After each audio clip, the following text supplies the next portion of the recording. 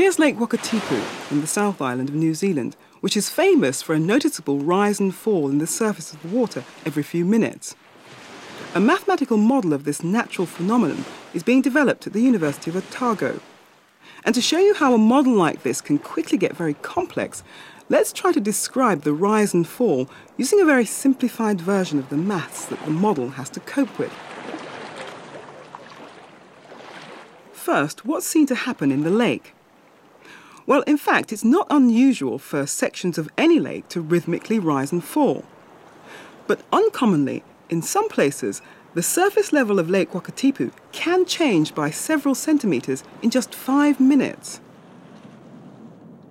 This regular rise and fall is known as a seiche and is often driven by the weather conditions.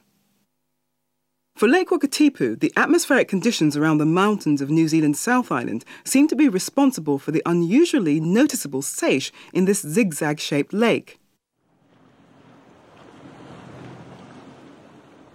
An instrument which is able to make recordings of how the water pressure above it changes can be placed at different points all around the lake. The pressure readings can then be converted into data about the changing depth of the water over time.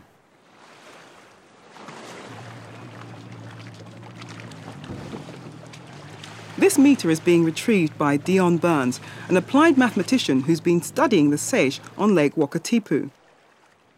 Seiches occur when pressure or force is applied to a lake in an uneven fashion. Causes can be like a flood discharge from a river, perhaps seismic activity, but more commonly pressure fluctuations, wind gusts, such as here at Lake Wakatipu. Once the water meter has been recovered, the data is downloaded into a computer which is able to smooth out minor changes such as local surface turbulence from wind-blown waves and reveal data about the general rise and fall of the lake. Here at Lake Wakatipu, the seiche is caused by two very high mountain ranges one on either side of the lake, and the wind that is channeled between them pushes on the surface of the lake. It happens in a very regular fashion. With most lakes, we see the seiche occur with a rise and fall. As one end rises, the other end falls. Very broadly speaking, and greatly exaggerating the motion, you might expect the lake to act like this.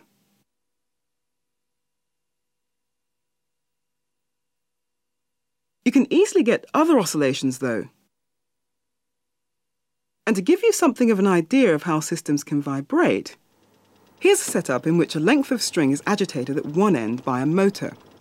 At a certain frequency, the string vibrates in this pattern. It's called a standing wave.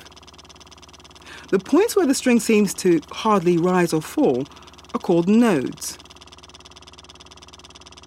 By increasing the vibrations of the motor, you get this second pattern for the next standing wave and an extra node.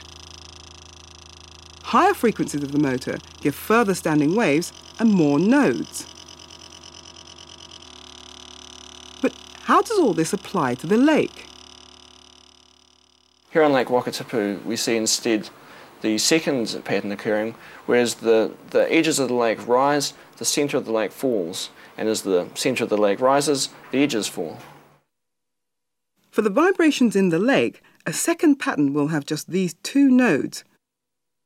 Unlike the string, the lake isn't tied at its ends, and so you wouldn't expect nodes at either end. So the lake then vibrates in something like this manner. But there will also be other patterns to some extent or other happening. The next vibration pattern has these nodes and behaves something like this.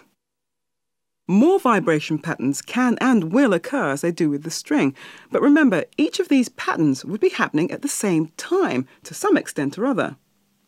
And a mathematical model has to unpick each pattern in order to describe the rise and fall of any one part of the lake. So even this simplified model can begin to get very complicated indeed. And making simplifying assumptions is really the only way of mathematically modelling natural world systems of this sort.